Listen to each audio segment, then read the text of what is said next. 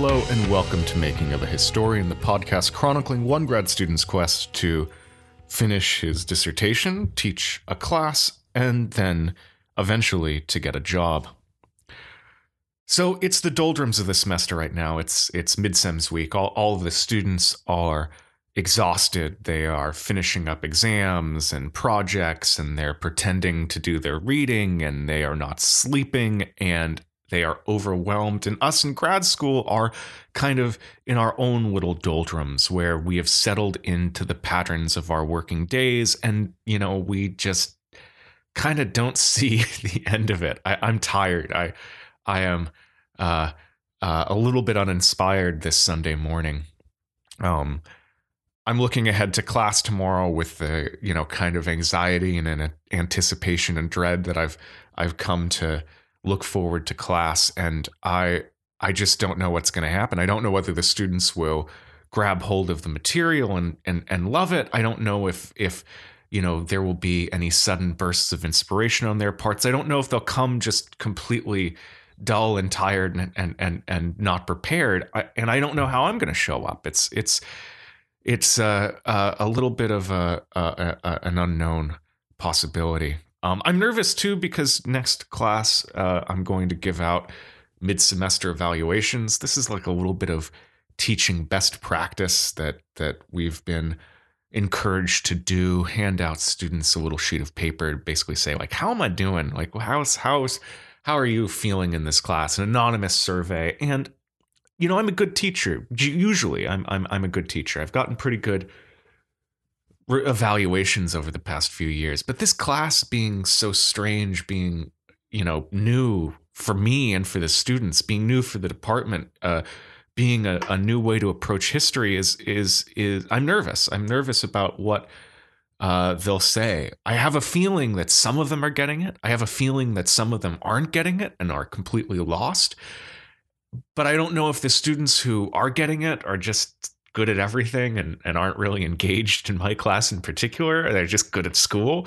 And I don't know if the students who are lost because, they're the students who will be lost, or if the students who are lost because I didn't do a good job of leading them through the material. And it's hard because, what you want to get when you teach a class is you want to bring a student towards this difficult and interesting bit of thinking that you have come to. You want to take them down a path that's a little bit hard to get to. And sometimes it's hard to take students all the way there. Sometimes, you have to lay out the basics, and that's it. That's all that you can hope for a class. Sometimes you're able to lay out the basics, and then with some students, you're able to show them like a little bit extra. And sometimes you're able to, lay out the basics, show the students something a little bit extra, and also the students start to creatively engage with the material itself, and you can see them actually like thinking about it, which is amazing. And that's what you want.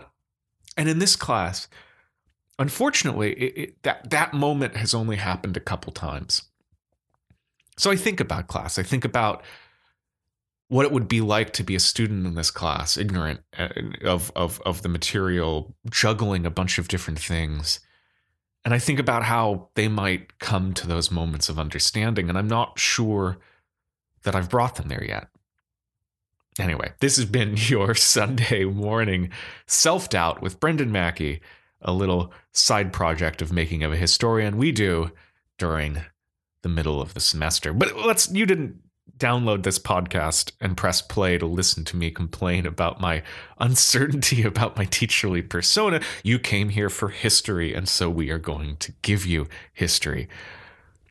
So over the past couple weeks, we've been discussing the changes in the global economy that happened because of the Industrial Revolution. Now, 3 weeks ago, we talked about what the Industrial Revolution actually was, and we talked about that through the lens of a debate, which was what on earth caused it. There's a lot of people who think that what caused the Industrial Revolution was smart people making stuff, right? Like there's just geniuses, like a million Steve Jobses in 18th century England who are all tinkering on, iPad version beta, which is a steam engine. That's one idea. Another idea is that it's about humans' relationship to the environment, humans' relationship particularly to energy. That the Industrial Revolution, what caused it, what was special about it, wasn't the genius of it. I mean, there was genius, nobody's doubting that. But what was special was that humans were relating to the energy accounting of the world in a radically different way. Instead of getting all of their energy pretty much indirectly from the sun, from, photosynthesis through eating wheat or feeding horses who eat oats or, whatever, through muscle power, through an organic economy. This view of the Industrial Revolution said that what the big change was that people started to dig up energy from the ground in the form of coal, of fossil fuels, that's the reason why the Industrial Revolution exists. So that was an explanation for what it was. The 2 weeks ago, in the subsequent class, we talked about how this change in production affected the people who worked. We discussed how these changes in the way that machines and energy and people interacted made things different for workers. And it's a complicated story. Back in the day, 50 years ago, I would be telling you a story about how the Industrial Revolution caused a massive amount of misery amongst the working population and drove a lot of inequality. And that's true. That is true. There was a lot of day-to-day misery in the factories of the Industrial Revolution. But we've come to realize that it's a lot more of a complicated story, that factory work was only one part of how people worked in the Industrial Revolution. This is supported by our new view that the Industrial Revolution was not just about machines. It wasn't just about factories. It wasn't just about steam engines. It was about how people used energy. From that standpoint, there's a lot of different ways of working with this new cheap energy regime. We also learned that amongst this diversity and new ways of working, that some people were better off than others. In the cities, urban manual laborers tended to actually have quite a bit of money, more than people in rural areas did, and eat a decent amount of food. What was different was that the culture of the cities had changed drastically, leading sometimes to family dislocation, to depression, to, what we would call the diseases of affluence that we have now, or maybe the diseases of despair that we are complaining about these days: addiction, violence, depression, alienation, anomie, suicide. So we talked last week about the people who made things. This week, we talk about the people who consume things. Now, in some ways, I feel like this consumption-based history should be like what we talk about all the time. It should be the primary, lens into the Industrial Revolution. It should be the first thing we talk about rather than the third. Back in the day, we'd talk about factories and manufacturers because, people made things in America. It was part of our folk memory and folk experience to know factory workers, to be concerned about factory workers. We would have seen the inside of a factory probably as a well-lived person. But these days, we're mostly consumers. Making stuff has become so geographically dislocated that most people who listen to me probably have not done the sort of manual labor that we talk about in the Industrial Revolution, so it doesn't feel important, even though obviously it is.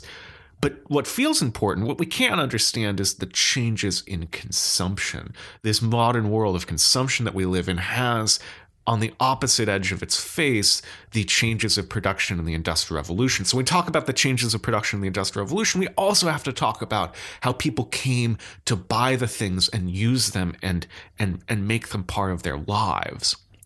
And in some ways, that's a much more resonant story for people today, because we can see it still in the way we interact with the world really, really potently. So over the 19th century, this wealth of cheap energy and cheap material goods, and as we get deeper into the century, the wealth of, bulk transit that allows us to get a lot of manufactured and raw materials from very far away, makes a ton of different spaces of consumption that become really very familiar to us. So I think that like the most emblematic space of consumption is the department store. We know department stores is kind of a little bit of an atavistic has-been, like it's something that my grandma was excited about department stores. But in the time when they first came about in the middle of the 19th century, they were incredibly revelatory for people. They were amazing.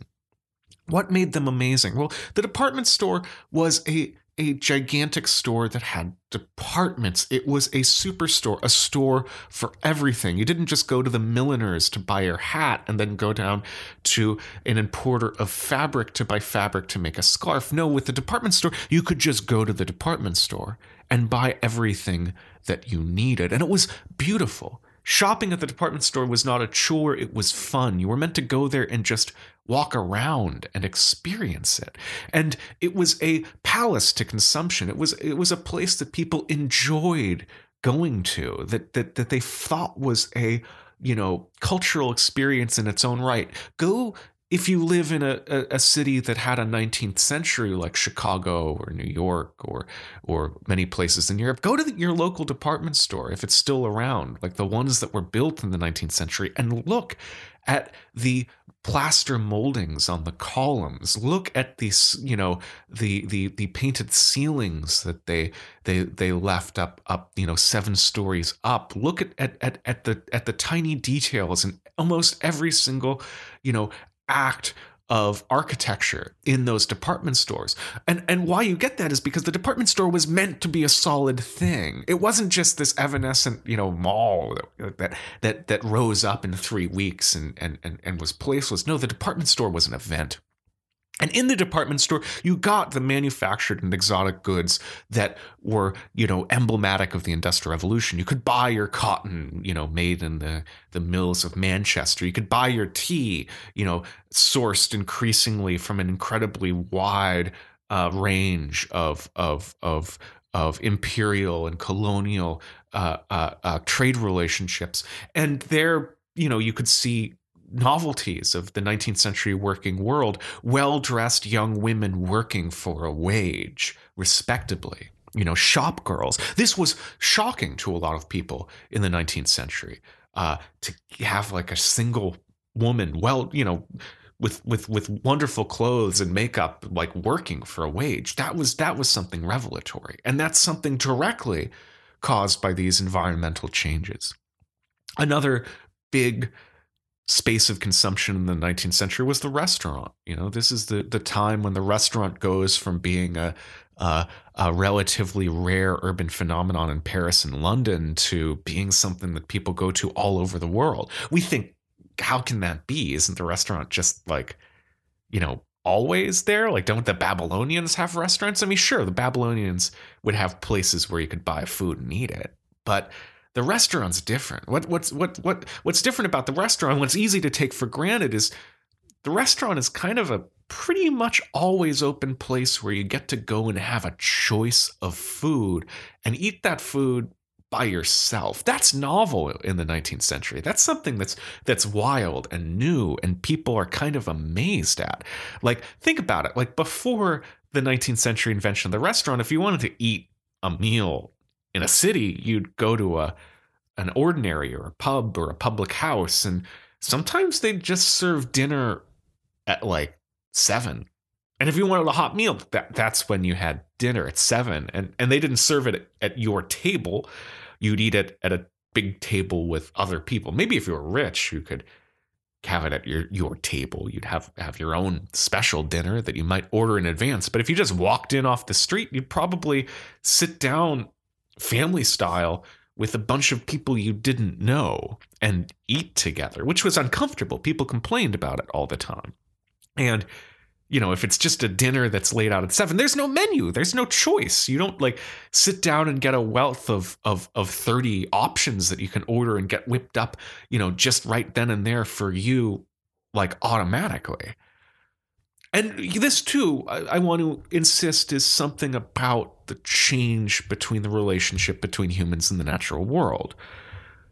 here, as in so many things in the 19th century, we see a taming of the natural world. We see how the natural world is becoming put under ever greater control because of the greater material prosperity brought about by cheap energy.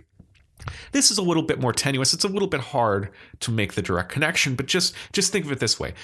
In the 19th century, there was a lot cheaper food for people who were living in cities, a lot cheaper meat especially, and a lot greater variety of food that was, packaged in a lot more sustainable and shelf-stable forms. You had the beginnings of refrigeration, you had the beginnings of really long-distance meat trades, and also because of the exploitation of external fertilizer sources, which is something I'd love to talk about in this podcast, but we're not going to have time to do. Basically, because people started to understand that you could use nitrogen-rich things like guano to fertilize crops to increase production, you had just a lot more efficiency in growing. And that meant that there was a variety of food, an abundance of food that you could buy on the market. And because people were changing the way that they worked, because increasingly women were going into the workplace in families, because increasingly people had a little bit of disposable income, you could use that disposable income on some of this wealth of food and use that disposable income to get a person also working for a wage, a chef, to cook it up for you right then and there and serve it to you hot and ready in the center of the city. Another thing that blossoms in the 19th century that's really emblematic of this new culture of consumption is mail order. We think of the 21st century with Amazon as the rise of mail order. But the 19th century was the real rise of mail order. Something like the Sears catalog would go to people's houses, especially in America, and you could select from a gigantic range of material. It was a printed department store, pretty much. And you would select these things in your mail order catalog, and they would come in a couple months by mail anywhere in America. You could order a house by mail from the Sears catalog, a pre-built house that would come with instructions that you would then follow to build a house by mail. You could not, as far as I know, build a house from things you get on Amazon. So while this might be a little bit abstract, so I'm going to tell one story to illustrate it. It's a wide-ranging story, so it's going to touch on a lot of things. So we know that the factory changed the way that things were made. But we also have to think about how the same process of using coal to generate power changed the way that things were traded. Now, with very efficient steam engines, small, high-pressure steam engines, people could now move things differently. Instead of using like a horse to take your goods from place to place, you could now use a network of railways and steam ships. This meant that goods now started to travel much quicker and much cheaper. And because of the economy of steamships and especially railroads, bulk goods could move cheaper. Heavy items like, bales of cotton and gigantic bushels of wheat and people could now be moved across the entire world much faster, cheaper, more reliably, and easier than ever before. Now, this enabled a burst of what's called Smithian growth. That means non-technological economic growth. It means economic growth that comes not from an invention, but because you get a bigger market, and within that bigger market, you're able to get more efficiencies from a greater division of labor. People are able to work better because you just have a larger, group of people working together. And this is expanded when we have the invention of refrigeration in the middle of the 19th century. This led to both the refrigerated rail car and refrigerated steamship shipping. It meant that you could now ship meat from place to place very quickly. Dead meat, butchered meat. Before, meat was something that you could only really buy locally. Like you could move cows, but that, took energy from the cows. A fatted cow that you then walked from like Wyoming to a market in Cleveland would not be so fat when it got to Cleveland. But if you then ship that cow in a railway car, it doesn't have to walk. If you then butcher it in Chicago and then bring the meat through a refrigerated rail car to New York, it doesn't go bad. It doesn't go bad as quickly. And this connected regions of the world that had been loosely populated by pastoralists, cow people, cowboys, with the city. It connected the bellies of city people with the hard work of pastoralists in places not just like the American West, not just like Wyoming, but with places all over the world like the Pampas of Argentina or New Zealand or Australia. And it came to be that this led to a lot more people eating meat, especially big meat, that big delicious beef that has such a massive cultural confluence in our lives. It's why a place like Chicago exists and exists so large in the economy. Chicago exists because it's the confluence of river and rail networks. And because it was the confluence of river and rail networks, it became the place where the meat was brought to be butchered in these massive meat warehouses that then, after the meat was butchered, was shipped all across the nation in refrigerated rail cars. And this changed the US diet. It made us fond of hamburgers and steaks, which we ate in restaurants. Imagine then a moment of this 19th century consumer boom. You walk into Marshall Field's in Chicago, the big department store, the beautiful department store, and you go with your family in your suit, not to buy things, but to go for a dinner in the Walnut Room, their dining room, their restaurant. And there you look on the menu where you can get exotic groceries from all over the world, groceries that people 100 years ago would not have been able to afford. Groceries that 300 years ago people would not be able to imagine would come to Chicago. Groceries that 500 years ago would not be in Chicago at all because Chicago would not have been a city. And there you order your steak, which came in a rail car from Wyoming and was butchered there in Chicago, packaged, sold to Marshall Field's, and then bought by you, a professional worker, going to Marshall Field's for your special day. And it wasn't that special. It wasn't a once-in-a-lifetime trip. It wasn't like meat consumption had been 200 years ago. It wasn't seasonal. It wasn't celebratory. You weren't eating beef because it was Christmas time and that's when the slaughter came. You were eating beef because you wanted to, because you had the choice. Your feeling, your inkling in your stomach that you wanted to eat was now able to be turned into reality much easier than ever before. And that's the world we live in now. If I want passion fruit, I can find passion fruit. It might be hard, it might be expensive, but I can find passion fruit. If I want to get a book, I click on Amazon, I get a book. The world responds to my whims in a way that it didn't before. And this is the beginning of that. This is the beginning when consumption, if you have enough money, if you live in one of the places blessed to be at the confluence of these different factors, you can choose to do something and it happens. Now, I want to think conceptually about how we can relate consumer society with the environment, how we can relate this new ability to turn our whims into real things, how it works historically. Because it's one thing to recognize that we live in a consumer society. It's another way to tell a story about that changes over time and see how the actual actors work out. So I'm going to tell that story conceptually by looking at how we can relate fashion with nature. So let's think of the different processes by which consumer goods were connected with nature. So the expansion of trading networks caused a massive change in the power of people. People could use the power of fossil fuels or gunpowder or steam and ship goods all over the earth. It brought exotic luxuries closer to home. And let's look at what that meant. Well, in the 19th century, what did people at home want? Well, one of the things that people always want is clothing. They want to look cool. In the 19th century, one of the things that this whim of looking cool could be turned into was awesome hats.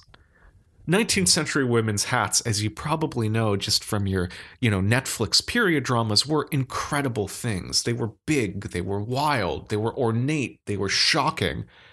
And they used birds, sometimes whole birds, sometimes many whole birds perching on a hat, sometimes exotic whole birds with colorful plumage, sometimes, wings and tail feathers, or just a bag of feathers shipped all over the world. And this caused a massive die-off of exotic birds. People, to feed this whim for consumption, were going out and shooting a lot of birds. And so those beautiful birds that humans liked to look at so much that they saw them and they were like, I want that for a hat. Those birds started to die. People started to notice, but people couldn't do anything about it because it was hard to connect the dying of the birds in places far away as Indonesia or places far away as Wyoming with an individual person's whim for a cool hat. How is my cool hat, a woman in the 19th century might say, related to all these people in Borneo I don't care about? Not even people, all these birds. And here I want to point out that we see a new thing. We see something what we might describe as an alienation from the natural world. That even though we have this massive ability, this power now to change our whims into something real, that leads to a cultural disconnect where we recognize that those things that we're getting that satisfy our whims their stories aren't fully told to us. You order something mail order from Sears, you don't know who makes it. You don't know a person behind it. You work in a factory, you don't know who consumes your goods. You don't even know, probably face to face, the person who is profiting off of your labor. This is what Marx called alienation, but we don't need to take a Marxian perspective on it. We just need to recognize that here in the 19th century, with the rise of massive amounts of bulk goods, more and more of the things that people ate and consumed and wore and bought and read were made by people they didn't know and never could know. Look, 18th century, the people I studied in the 18th century, sure, they bought stuff from people they didn't know. But not on such a scale. Not on such an unimaginable scale. You bought a book, you might know a bookbinder. It was possible that you knew a bookbinder. You bought some nails, it's possible you knew a person who made nails or an ironsmith. In the 19th century and in the 20th century, that's not true. I have never met a person who makes computer parts. Never. I wouldn't even know where to start. I wouldn't even know where to ask for such a person. But I use computers every day, and they're so fundamental to my personality. That's weird. I barely meet farmers or see animals that I eat, and yet I eat animals every day. There's an alienation. But this alienation opens up something new. It opens up a political view. People started to recognize that they needed to think differently about the human relationship with the natural world because this, unequal power that people have to turn their whims into reality was causing a massive amount of environmental change. We can think of this as the beginning of environmental thinking, or maybe meta-human thinking. The beginning of people recognizing that human activity was becoming so powerful that it could have unintended consequences on the Earth's systems, right? That in the 18th century, it wasn't imaginable that somebody could, cause the extinction of entire species. I mean, that's not entirely true. Some weird animals like dodos were wiped out. But it was, how could you wipe out the bison? Nobody in the 19th century would believe that you could wipe out a bison. God made the bison. And you couldn't wipe out something that God made. Humans didn't have that kind of power. But in the 19th century, it became an attested fact. And so it's important to notice how these things interact, how the drive for fashion, for ever quickening cycles of consumer culture pushed people to, exploit natural resources to a greater and greater extent, and how that exploitation caused some people to recognize that we needed to make a cultural change.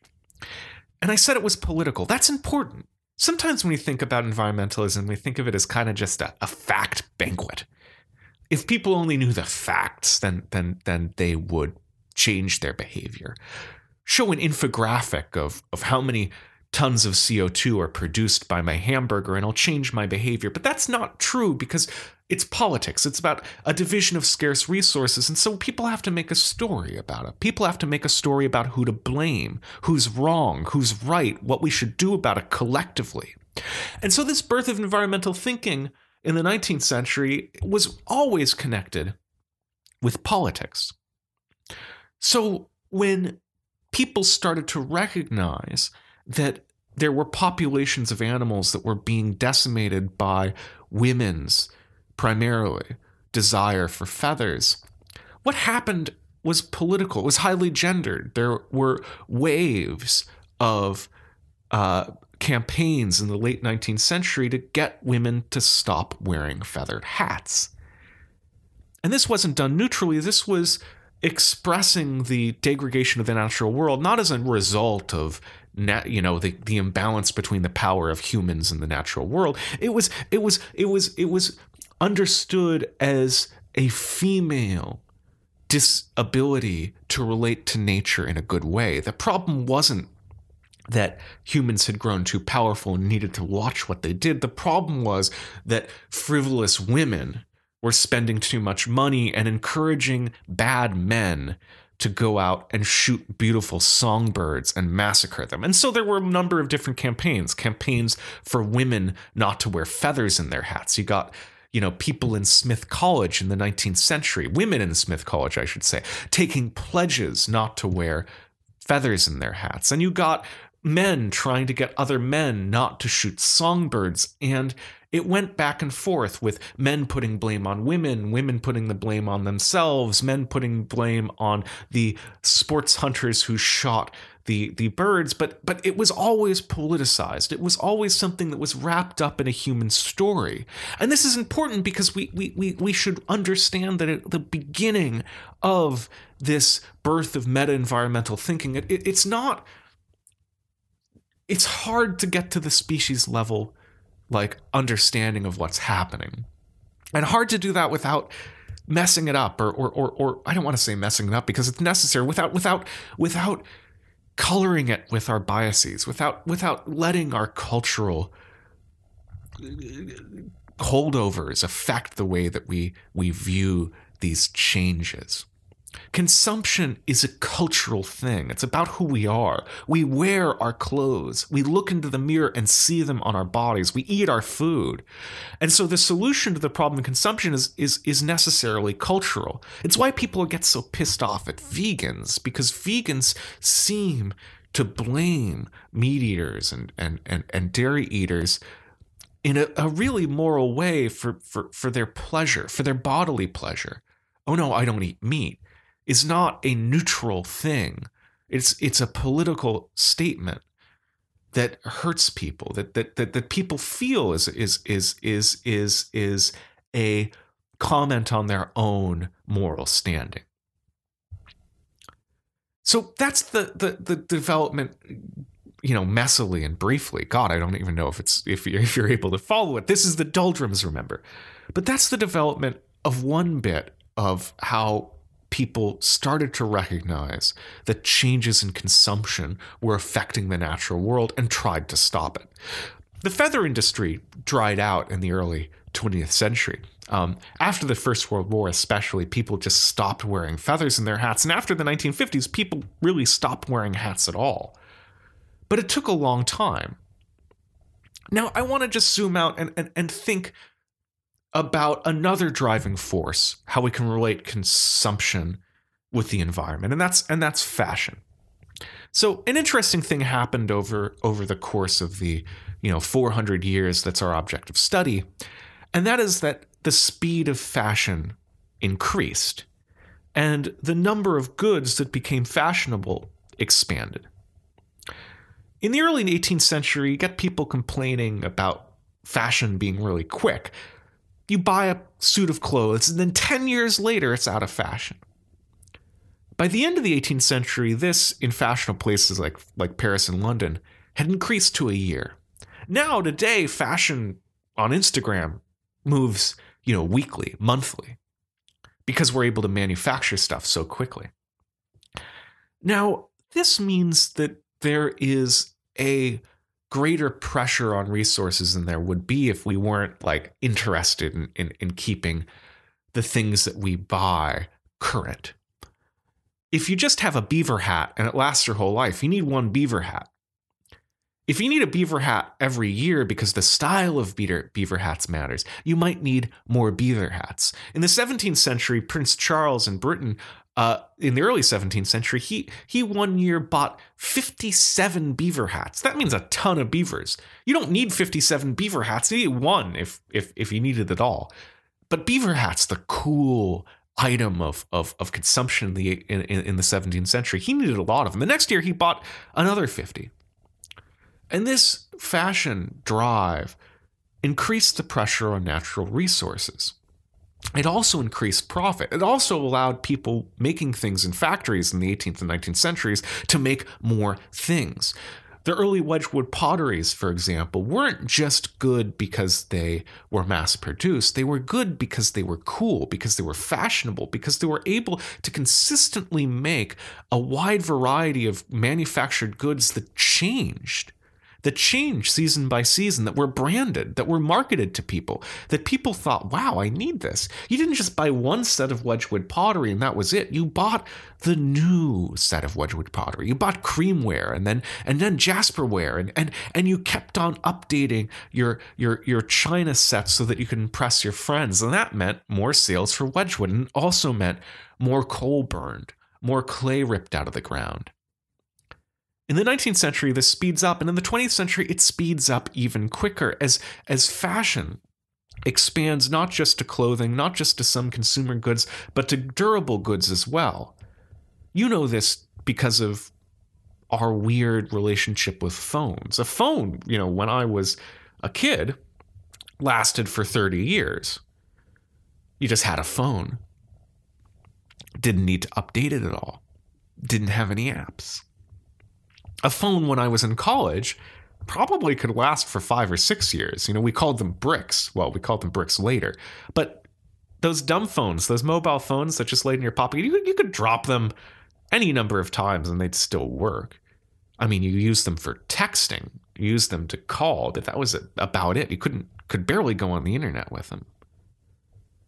But now, phones that can do such an amazing variety of things that you might even be listening to this podcast on. How long are you going to keep your phone for? 3 years? 4 years? 2? 1 year? But that fashion, that's not necessary. That's fashion. That's our urge for the new.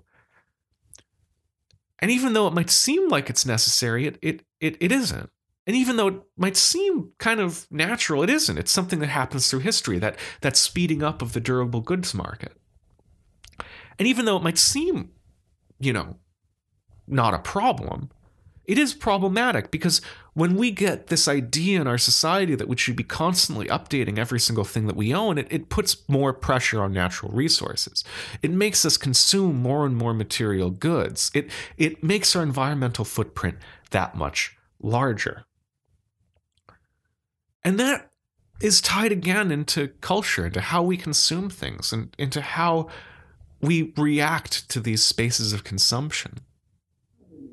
Anyway, I'm going to think through these problems, and hopefully tomorrow I will be able to get my students to a good place and express this in an interesting and clear manner. I hope that this was interesting and clear to you.